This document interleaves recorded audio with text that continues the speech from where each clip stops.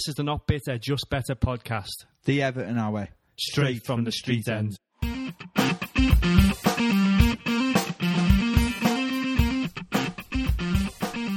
Hello everyone and welcome to another edition of the Not Bitter, Just Better Everton podcast, episode 63.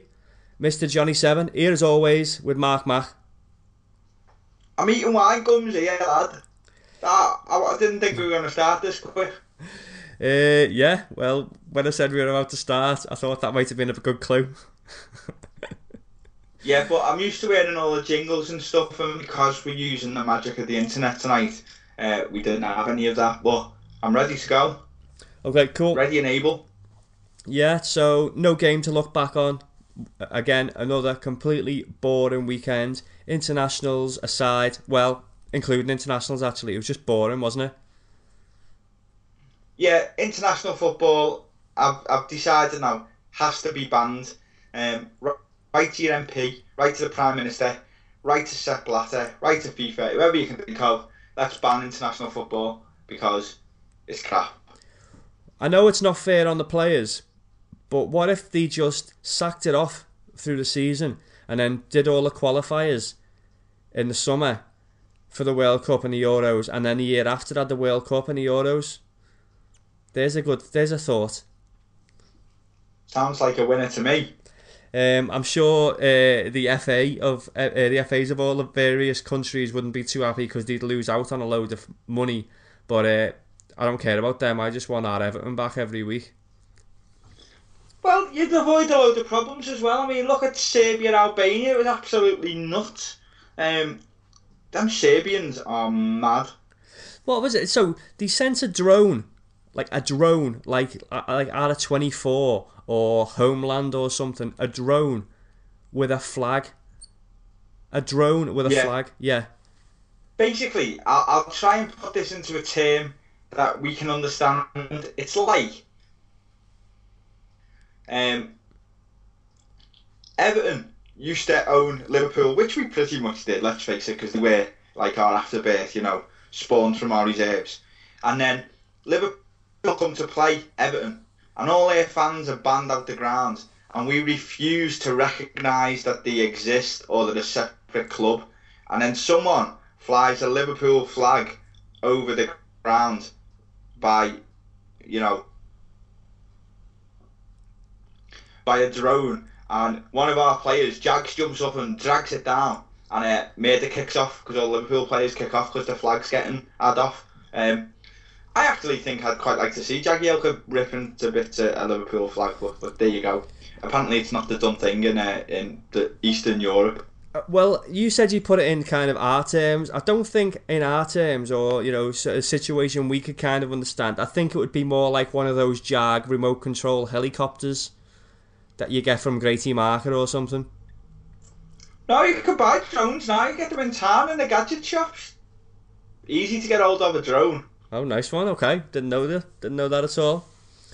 Anyway, you'd have thought we'd ever be talking about drones on this podcast anyway. Oh yeah. But we do drone on a little bit. International week, yeah. We do drone on a little bit though. Yeah, see what you did there. Yeah. So international football break, snooze fest. England won 2 games, not bothered. Jagielka scored, great. Baines didn't play in the first game. Played in the second game. Bit of an opener for Jags, yeah. Yeah. The second game, I watched it. I didn't watch the 5-0 win, but I watched the snooze fest that was the 1-0, where it was just ridiculous. Rooney had about 5 chances, and then he managed to put in a free kick with the helping hand of the Estonia keeper. 1-0, scraped through a poor side. Well, we're a poor side ourselves though, aren't we? Well, yeah, but I mean, it looks like they've already done enough now to qualify. I think, as we said last time England played, so that's 3 wins out of 3. So they move on, England, and obviously John Stones was missing because of his injury. But Bainesy and Jags getting some game time there. But I know, and by the look of it, they both come back injury free, which is the main thing coming back from an England camp. Yeah, I think this international break though will forever be known as the one where Raheem Sterling was just a little bit too tired and couldn't be bothered. I felt like doing that on Monday. I don't feel like playing. I don't feel like coming into work today. I'm just a little bit too tired. So I think that's it. You know, Well, go on. It basically says everything you need to know about the work ethic of Liverpool players. Could you imagine James McCarthy ever saying, "I don't want to play today, I'm too tired"? No, I think he might get dragged away from the dressing room because he's too tired, or the manager thinks he's too tired. But he'd be kicking and screaming, wouldn't he, to play? I'd imagine, no matter what. Yeah, and speaking of James McCarthy, obviously that moves us on nicely to the Republic of Ireland, who probably had, I would suggest, that the result of the international break, going out and playing in Gelsenkirchen in Germany, playing the world champions in their own country, 1-0 down, and 93rd minute, an Irish team featuring Aidan McGeady get an equaliser, a John O'Shea volley in the 94th minute of all things, and run away with a 1-1 draw and nick a point. Yeah, great result there. I mean, who could go to Germany and get a point? I mean, not many nations would. Although they got beat last week, didn't they?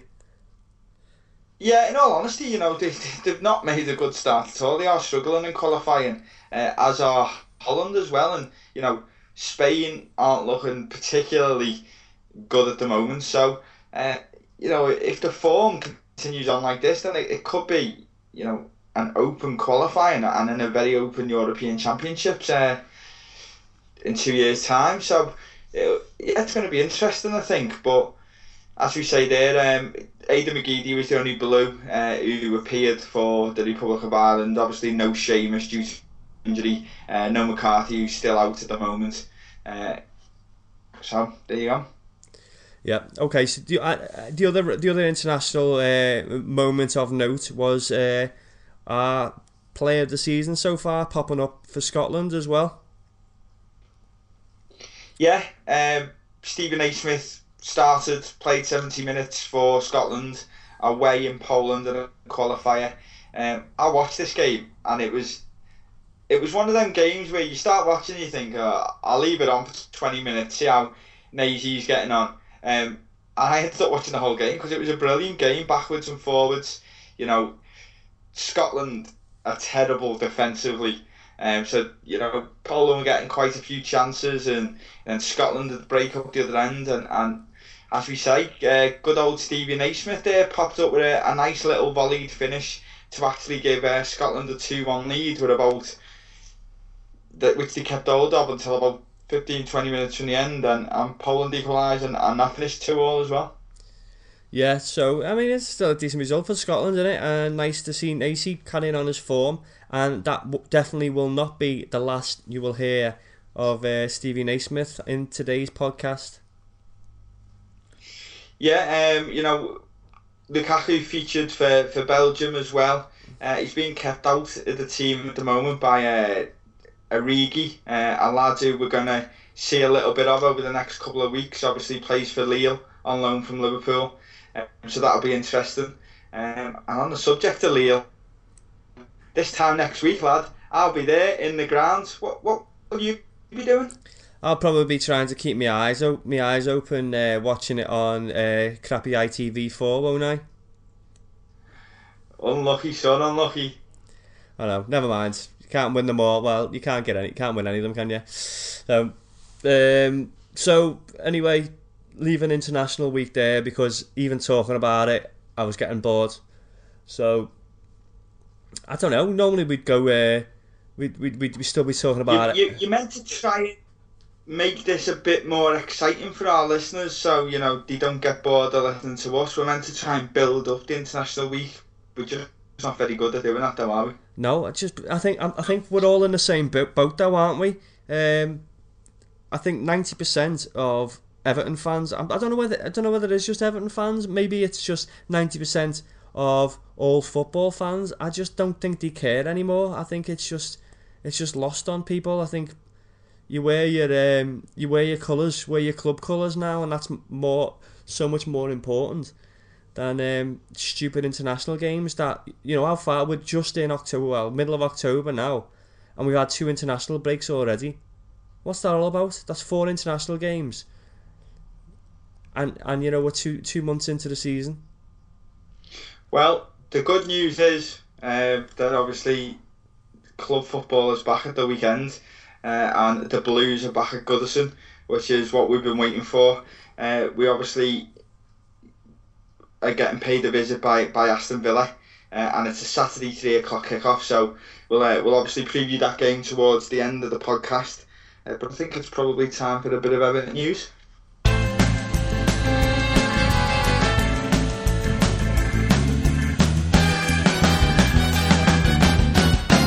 News!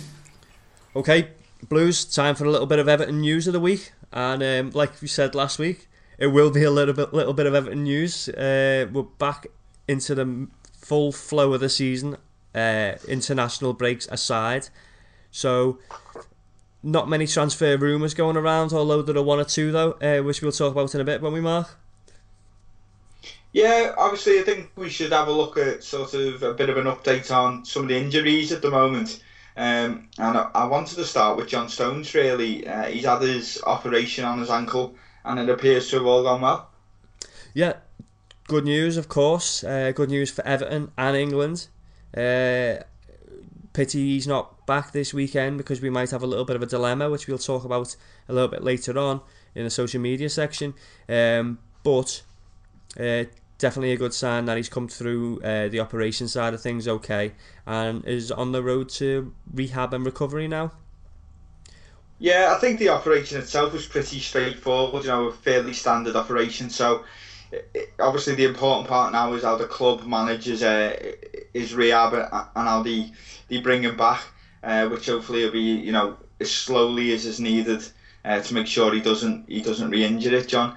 There is a lot of talk though saying that, you know, in a way, this break might do him a bit of good. It might do the way he defends a bit of good, because what people are saying is, you know, while he's got to keep his weight off his ankle, he can hit the gym, maybe do some weights, maybe build his upper body strength up a little bit, which is something possibly when you look at him, you might think he's lacking. You know, he's a slim lad, tall, a little bit stringy, you might even say. So one thing you could probably say was missing from his game was probably a little bit of strength, and it looks like he's got the time to work on that now. Whether that will slow him down and maybe take a little bit of his skill away from his game, that's yet to be seen. But you know, for a centre half, I think, and that's the position I see him in the future going forward, I think that can only be a good thing, building himself up a little bit.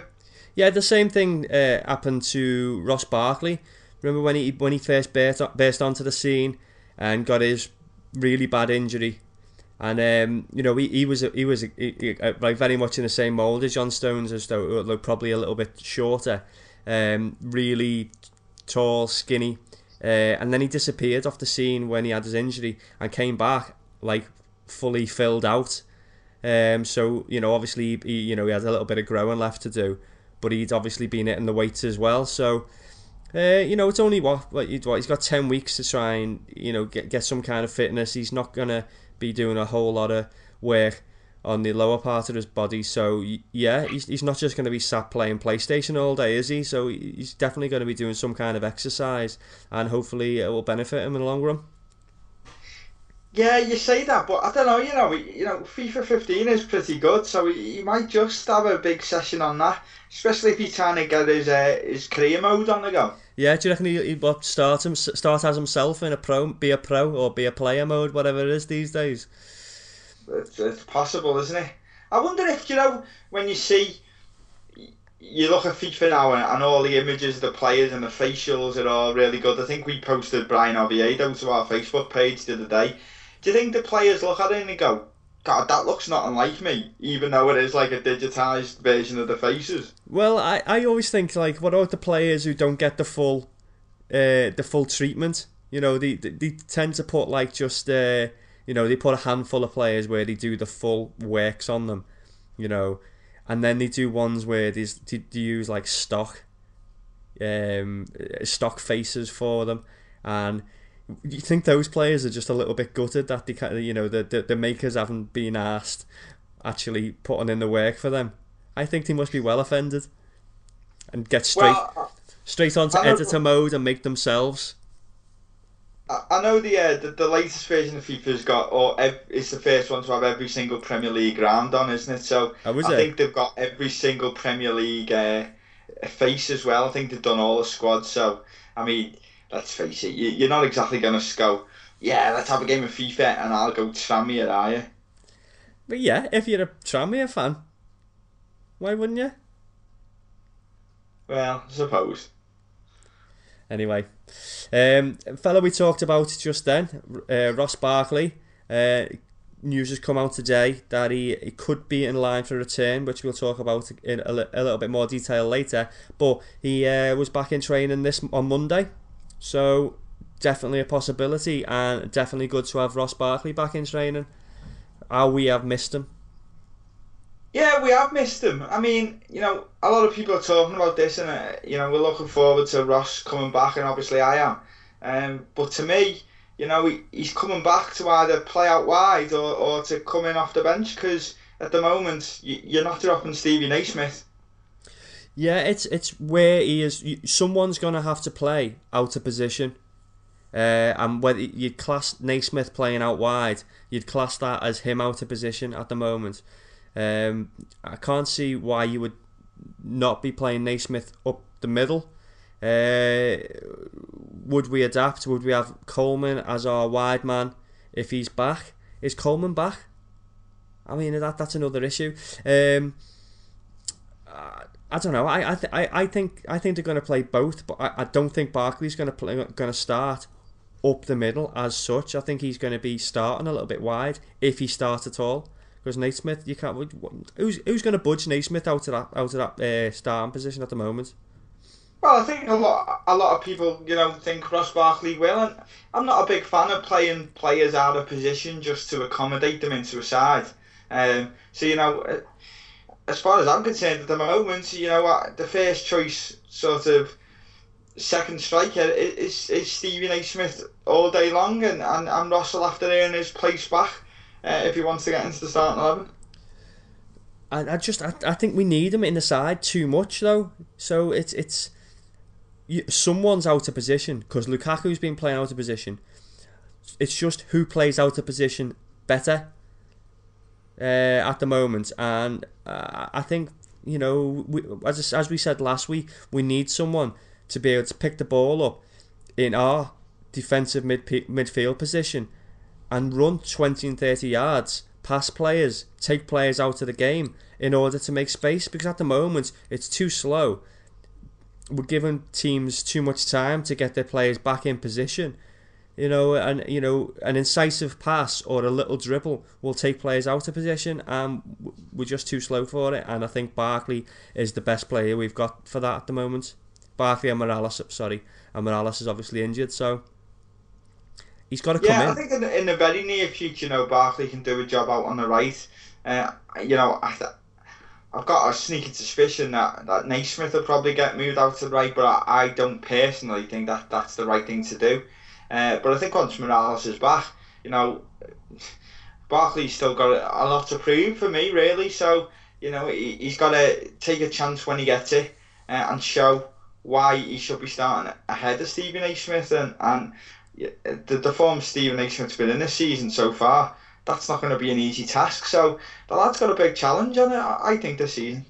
Yeah, I mean, the formation will definitely change whether we're in possession of the ball in in attack or coming from a defensive situation. I think Ross will probably drop in and then swing out wide, or swing out wide when we're chasing the ball down. And then, obviously Coleman will be on the overlap, so Barkley might go a little bit more central. I don't know, I mean, these hypothetical situations, if he plays or not. But, I as we were talking before we switched the mic on, I agree. I don't see how Naismith can be dropped or put out wide, because, it's our main goal threat at the moment. It's daft to suggest that, isn't it?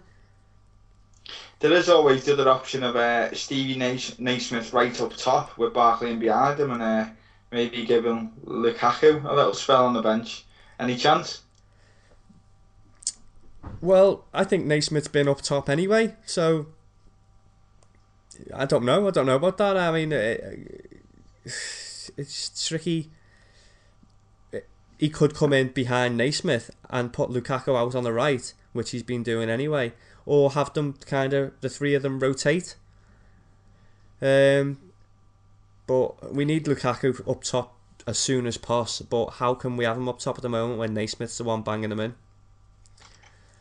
I don't know. I put the question out. Agreed. I put the question out there this week, or last week it might have been. Does anyone think that the Naismith train will stop rolling? You know what I mean? Do you think this run of form, do you think it will continue all season? Is this the level of player that he is and the level of goal scorer that he is? Or do you think the wheels will kind of fall off a little bit? And when that does, that's when Lukaku will move up top, and it can be kind of justified. I don't know. It's tricky.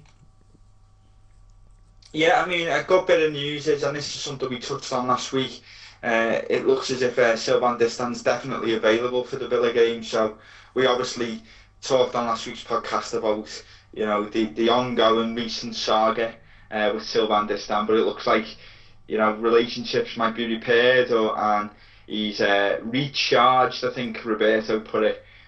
So Sylvain is available for the game against Villa. Good. I'd be glad to see him back in the fold, and I hope Evertonians get off his back, because he's not the reason. Him, on his own, he's not the reason we've had a poor start. He might be responsible in some aspect, but so are all the other players. So, let's welcome him back and get behind him, instead of slagging him off and slagging off all the other players. We're meant to be Evertonians, and we're slagging off our own players when we're meant to be optimistic at the moment. It doesn't sound like optimism to me. It just sounds like everyone's just looking for scapegoats all the time. So we need this win. Just quickly touching on a few other players, it looks like Pienaar, Seamus and James McCarthy are all still very doubtful for the game, and obviously, as we know, Kevin Morales is definitely ruled out with his ongoing hamstring issue. I can't work out what this injury to Coleman is. Well, as I said a few weeks ago, I got told that there was rumours that he had a fractured skull. So, it's getting on for quite a number of weeks. He's been out now.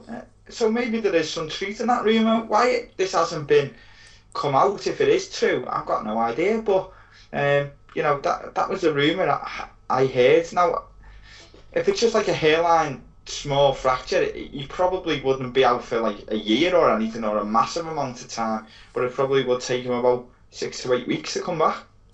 What about Pienaar as well? Every week we hear Pienaar's fit and ready to return, and then suddenly he's not again. Well, Pienaar's obviously got some sort of thigh problem, as James McCarthy.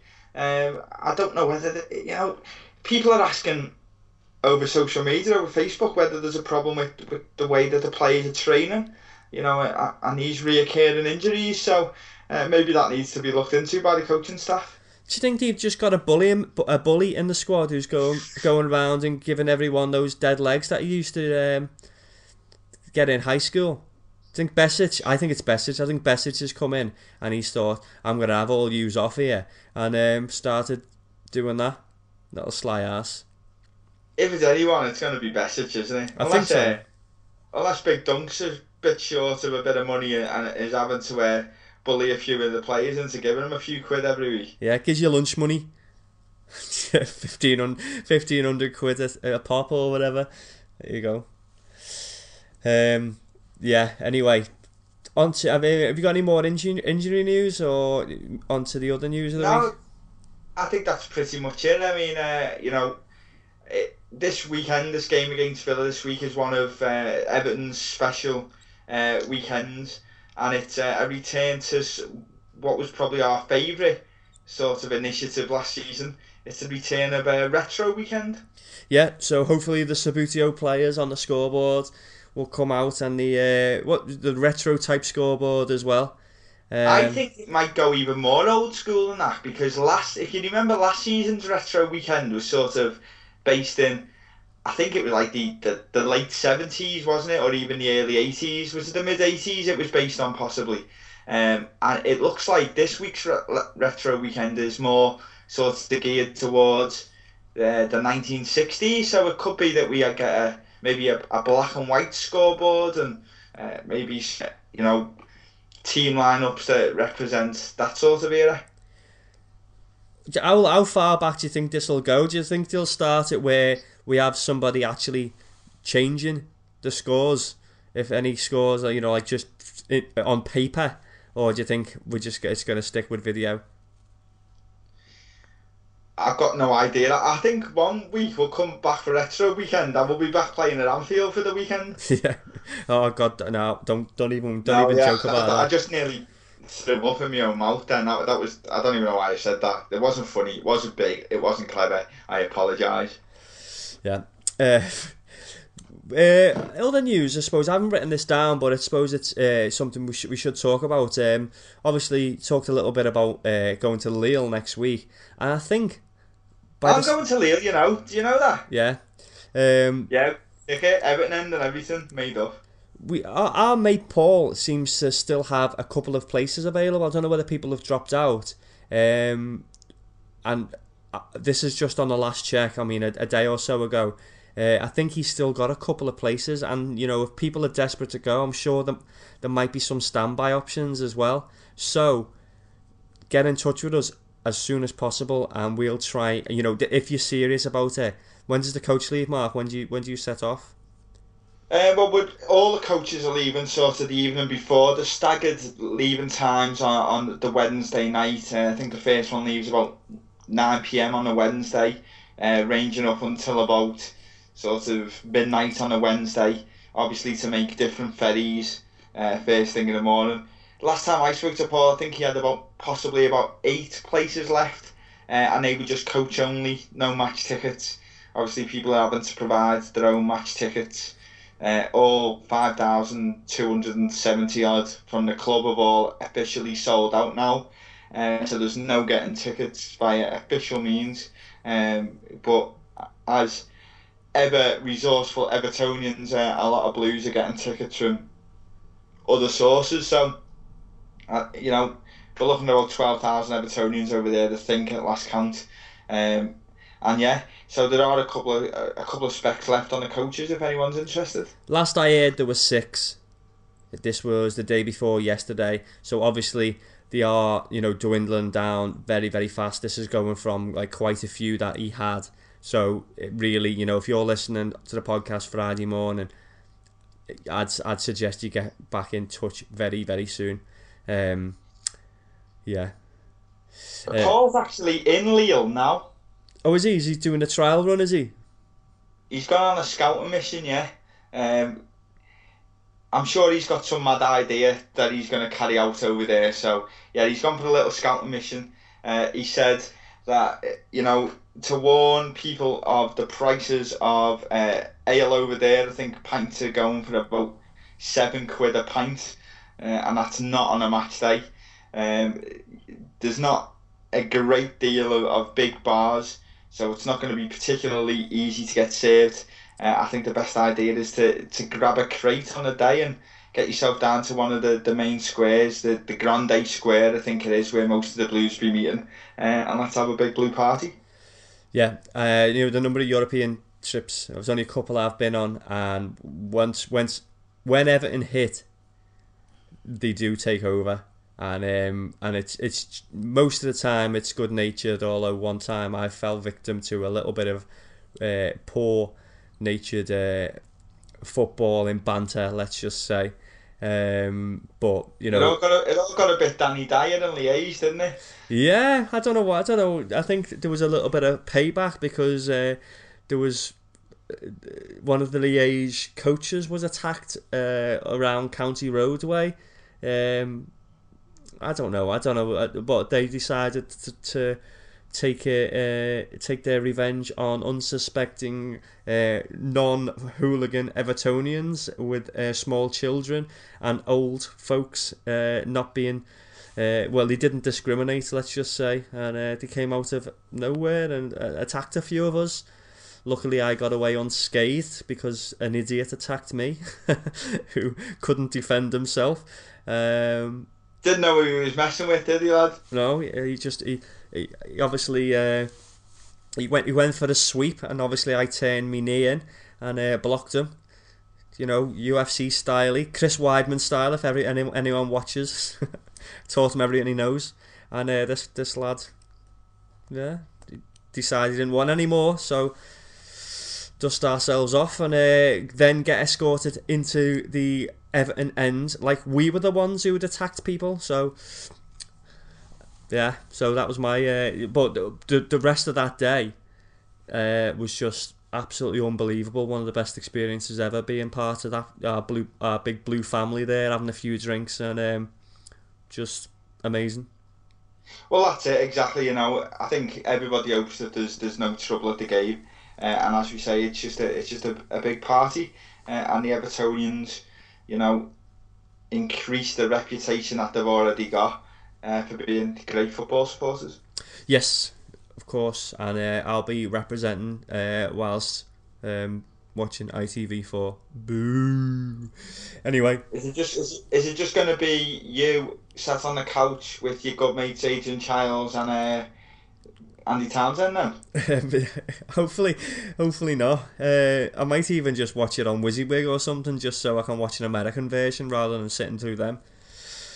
Did you see this week that one of the I think it was the BBC website possibly, or it was one of the big popular websites anyway, someone, you know, quite respected and someone that you can fairly trust, did a big poll on who is the worst co-commentator currently on TV, and surprise, Andy Townsend won by an absolute landslide from Michael Owen in second. So it was actually, you know, it was probably what you would have expected. Yeah, unfairly, I suppose, but Phil Neville doesn't get the best the best responses when he's doing a commentary. But I think he's quite insightful. He's just a little bit monotone, but I think that'll come for Phil, and I'm going to defend him because he's an ex-Blue, even though he is a Grass. Yeah, there is that, yeah. And did Michael Owen come in second? Have you seen all this stuff this week about Michael Owen saying he can't ever watch films because he can't get into them, and he's only ever seen 8 films in his entire life? God, imagine how many books he's read then. Can you not get onto the irony of this, right? Michael Owen can't watch films because he finds them too boring. Yeah. He finds them too boring. Yeah. Michael. It's a joke, yeah. Michael, yeah. Michael One Tone Owen. Yeah. Just before, we've got a few funny social media things to talk about in a little bit. But just one final little bit of news, I suppose, for the week as it goes back to Retro Day. Did we actually mention that the mural of Roberto's being covered by the Holy Trinity picture? I think we said it was harking back to the 60s, but I don't think we mentioned that, did we? Yeah, obviously that's been unveiled now. I've seen a picture of it. It looks really smart, actually. Obviously, you know, Harvey, Kendall and Ball in all the glory at the side of the main stand. I like it. It does look good. I don't know how long it's going to stay there for, whether it'll just be for the weekend and then we'll go back to Bobby Brown's shoes. I don't know. But yeah, the club have done well with that. It looks smart. Yeah, obviously taking our lead in, you know, honouring the greatest midfield trio Everton have ever seen.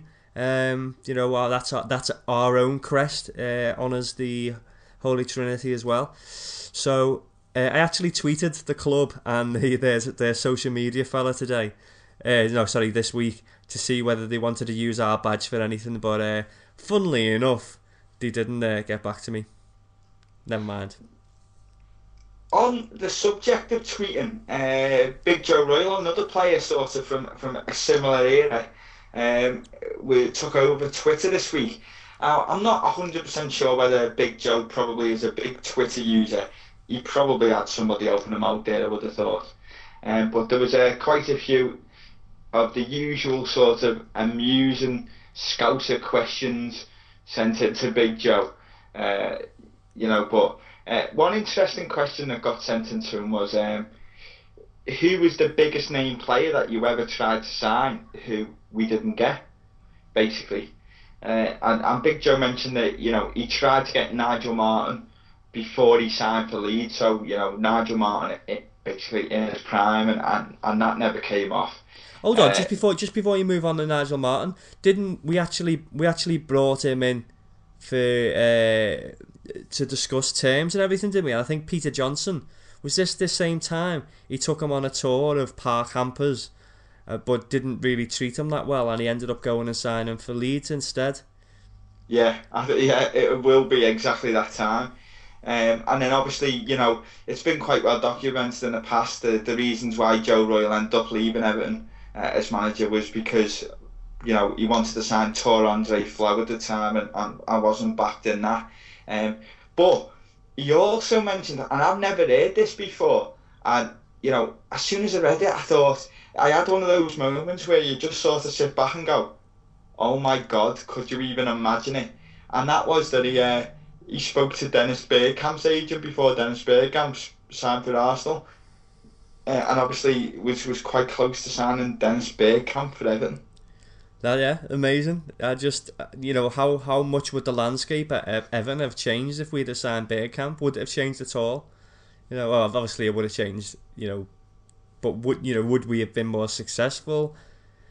Don't know. Would we have been able to keep hold of him? I mean, I go back through the Premier League and all the players who've ever played in the Premier League, and Dennis Bergkamp's probably in, for me, on players I've seen, live and in front of me, he's definitely in the top 5, probably in the top 3.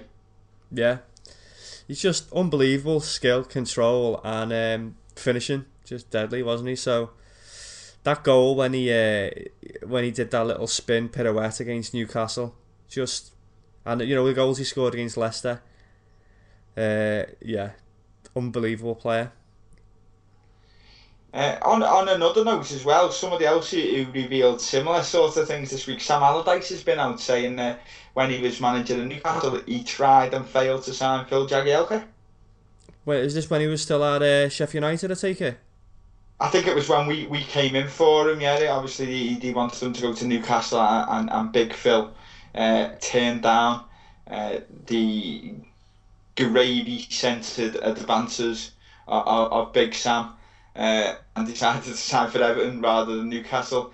And a similar story again this week that's come out is that Roy Keane in his book reveals that he tried to sign Leighton Baines when he left Wigan, when he was manager of Sunderland, and a bid was accepted by Wigan, and Leighton Baines basically spoke to Roy Keane immediately and said, I'm flattered by the bid, I'd be willing to talk to you, but if Everton come in for me, then that's where I'll be going no matter what, because I'm an Evertonian, and that's what happens. So fair play to Bainesy there. Yeah, nice one. Okay, so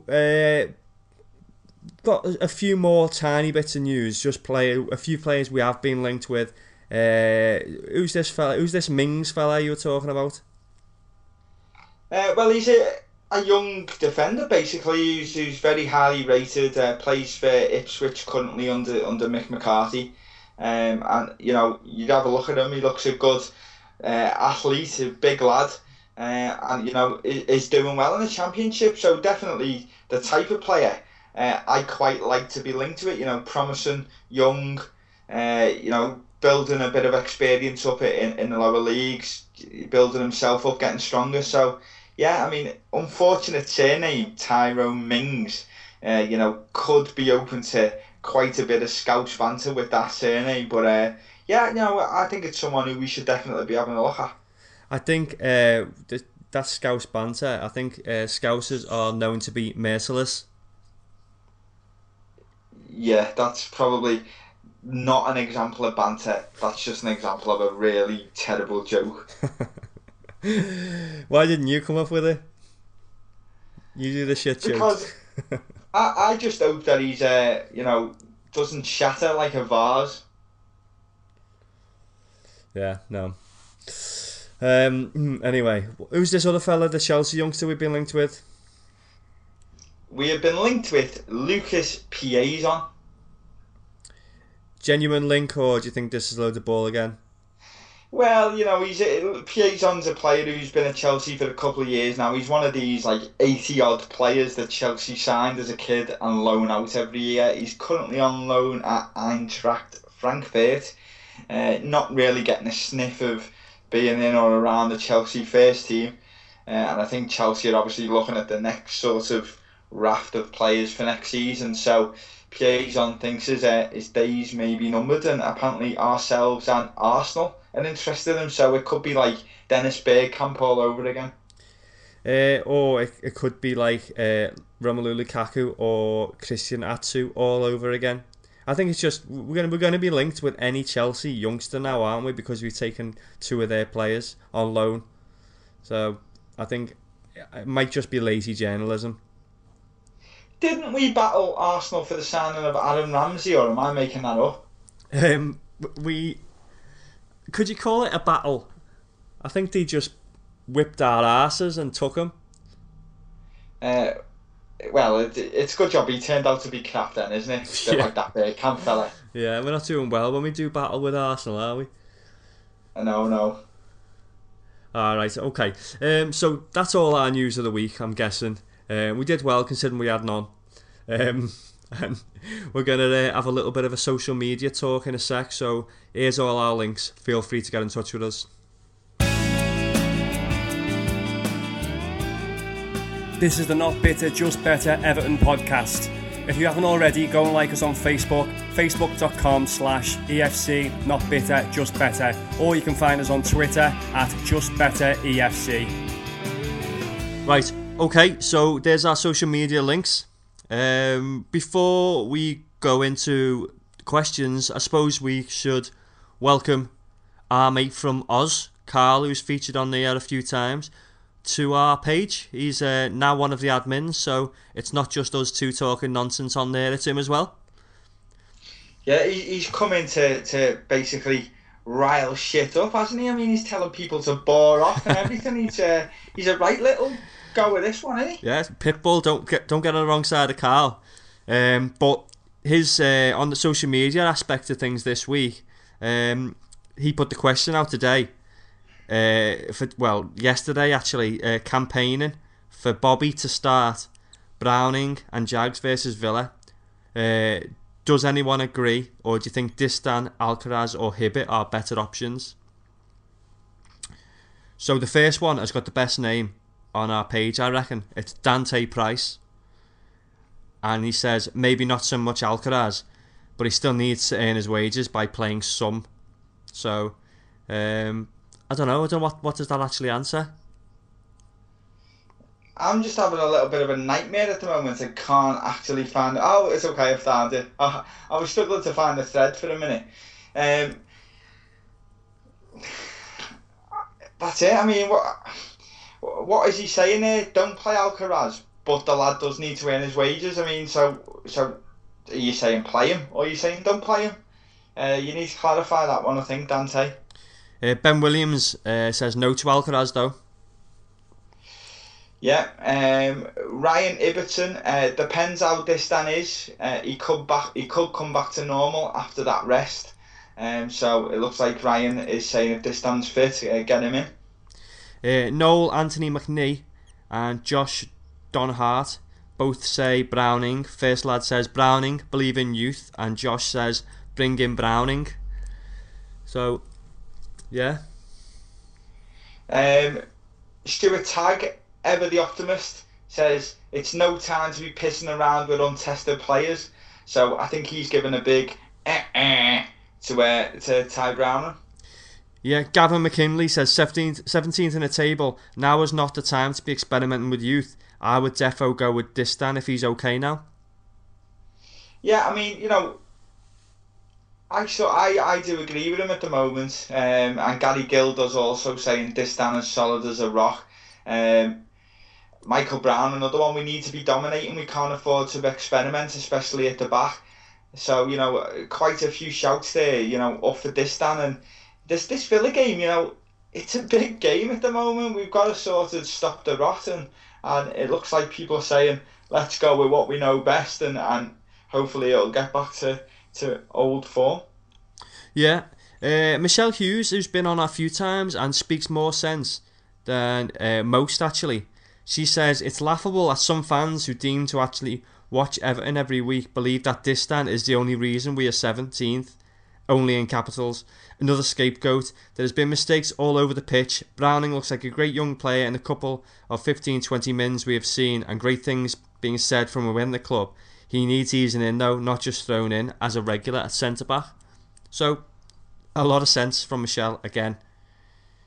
Yeah, I mean, you look through that and you look through all the comments there. There seems to be two main arguments. It's either go with experience with Distan or go with youth with Browning. No real shouts at all for Alcaraz, as probably would be expected. The odd one again for Besic, who obviously has played for other clubs in that position before. Look like the lad can certainly tackle. I mean, the way he tracked Gareth Bale back the other week in an international game for Bosnia and put in a last-ditch tackle against Gareth Bale shows the lad, is no slouch, is quick. Whether he's got that discipline at the minute to play in a Premier League game there, I don't know. I think that will be probably the biggest risk out of all of them. So for me, I agree with most of the posts. It's out of Distan and Browning, and for me, Distan just edges it at the moment. There's two other combinations there. Nick Marsland has got Gareth Barry playing at left centre, and where was the other one? There's a few others who've got Browning coming in as well as Distan, and Browning playing right back instead of Hibbo. So I think that's a little bit unfair on Hibbo at the moment. I think Hibbo should get the nod at right back, and if Distan plays, bring Browning on later on in the game for either one of those who aren't performing. I don't know. I mean, that's not a particularly bad shout about Gareth Barry. He has played there before.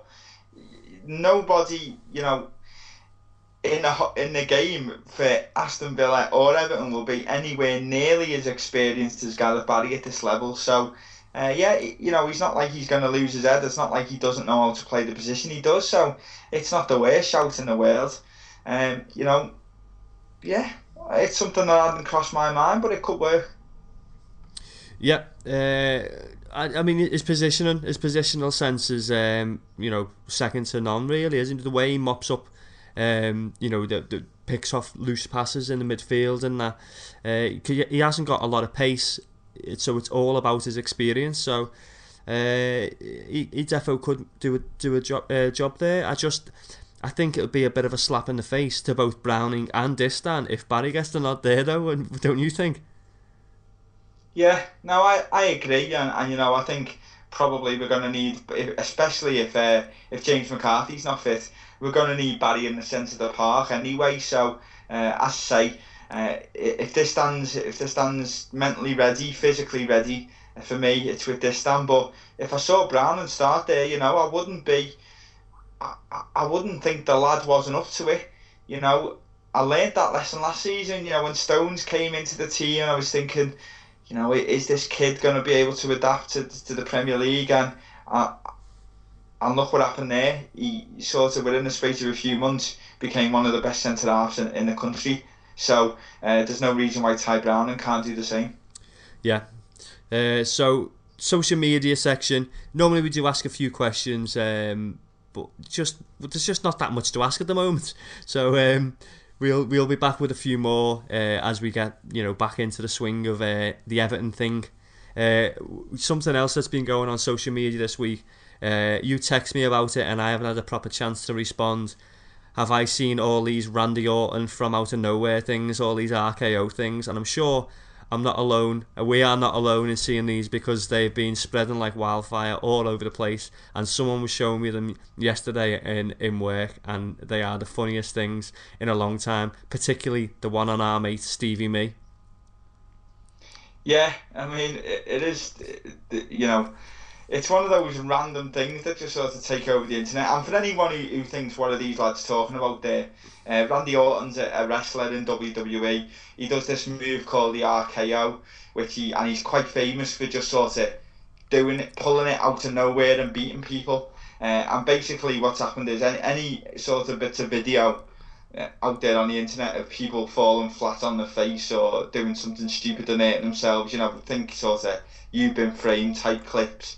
They've sort of put Randy Orton onto in a vine to make it look like he's the one who took them down to the floor, and it is a very amusing one that involves Stevie G, aka Slippy G, getting taken down by Randy Orton against Chelsea last season.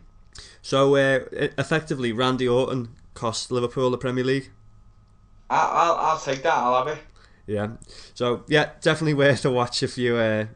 Well, definitely worth a watch no matter what. For a giggle. So social media section. As always, thanks for all your feedback and input on it. We will try and get a little bit more of your involvement, a few more questions out there. We've had a few nice messages this week and people saying, you know, well, as particularly off a lad called Paul Brown, inboxed us and said, you know, he thinks we're doing a good job. It's better when we're in a room together. It's a little bit more of a, you know, natural feel, a little bit more banter between us and that. But keep up the good work. And it's, you know, we said this last week. It's always it's that kind of thing, isn't it, Mark? That, you know, even though we're knackered, we're working shifts all over the show. It makes it worthwhile because people up and down the country don't have Blues to talk about the game with. So, I say just up and down the country, all over the world, aren't they? So, you know, down under, over in Chicago, in the Far East. So, yeah, glad to be of service, no matter how knackered we are. Yeah, agreed. And have I mentioned at all on the podcast this week that I'll be a foreign Blue next Thursday when I'm in Lille? Yeah, you might have mentioned that once or twice, yeah?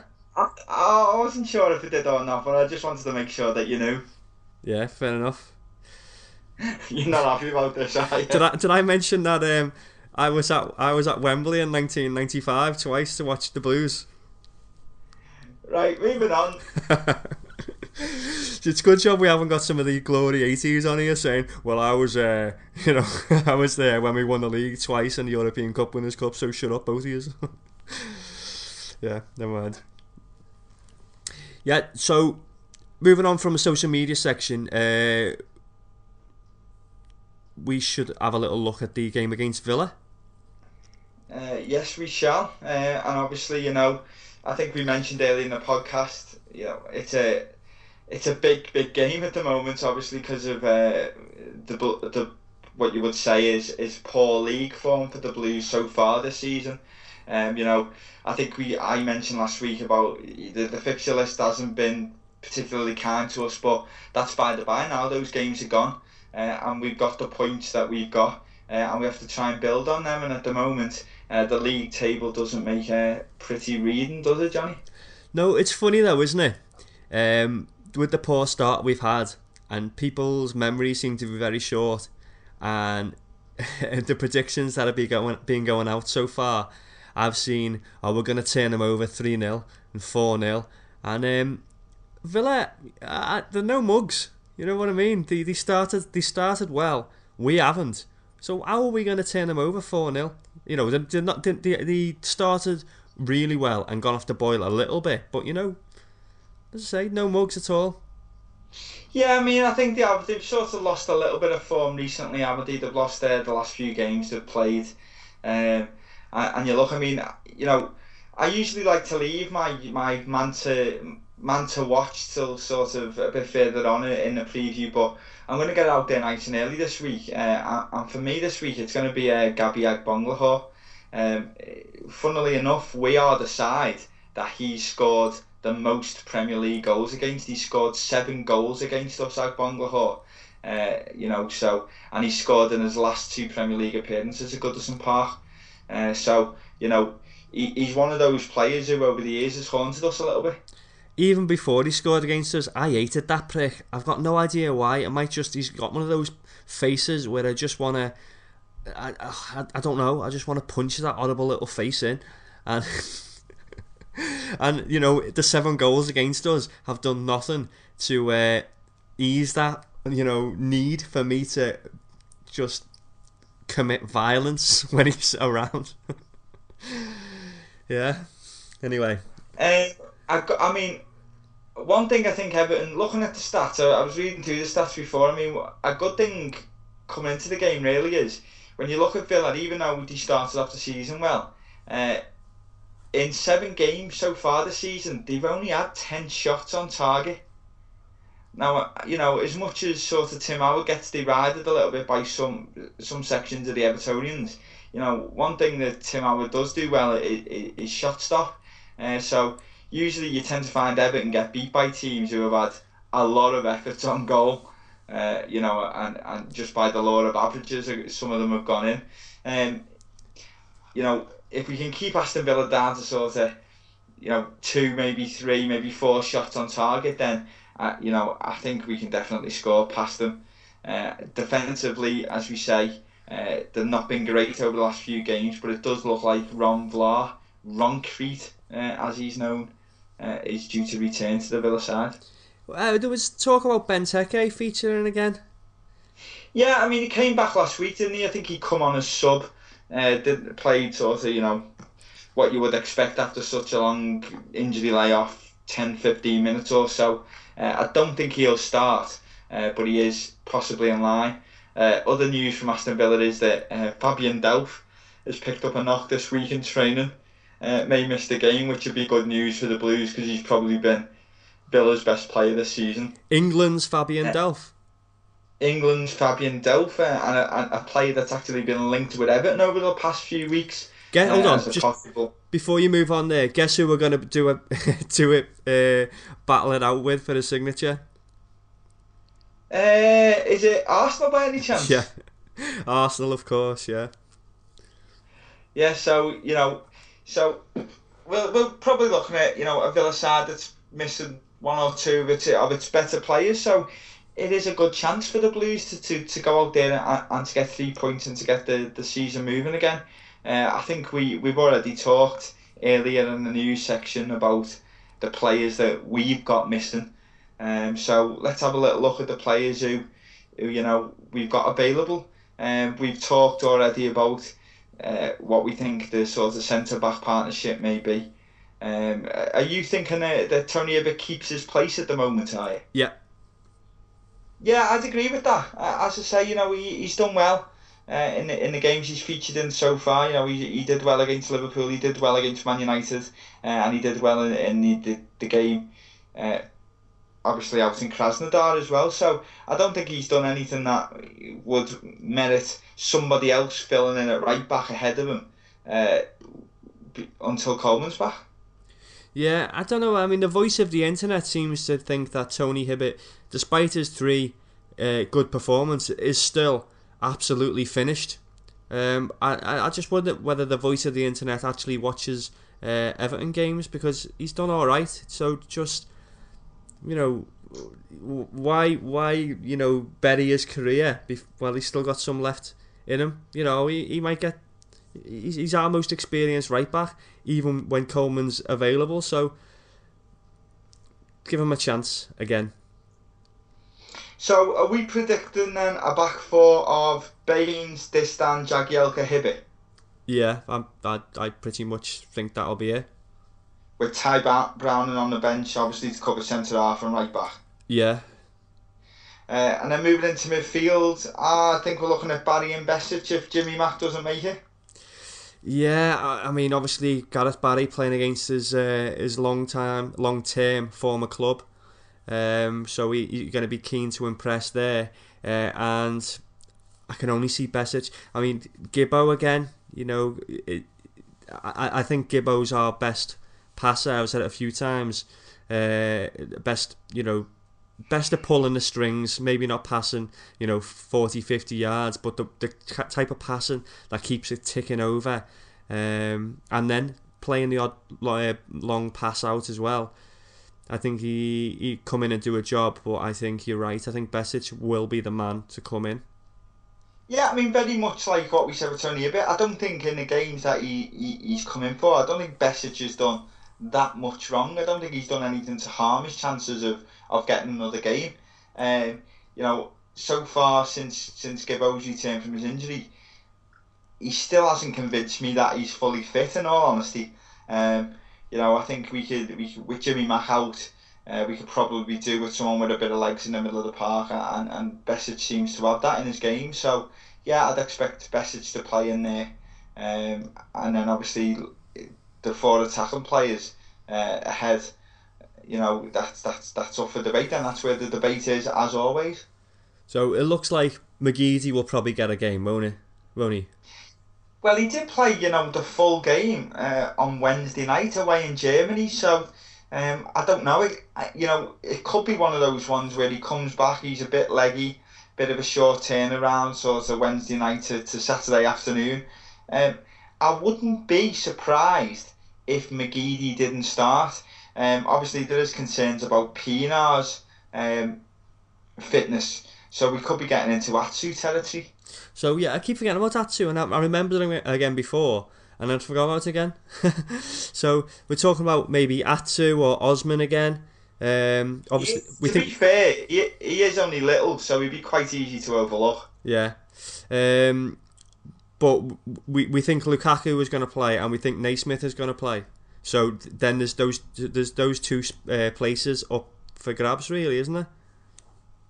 Yeah, I mean, obviously Leon Osman's not been away with any international duty. He's going to be fresh, isn't he? So yeah, you're looking at McGeady, Osman, Atsu. Yeah, it could be any one of them, and then obviously the slim chance that Ross Barkley might make it back. I'd very much, I'd be extremely surprised if he started the game.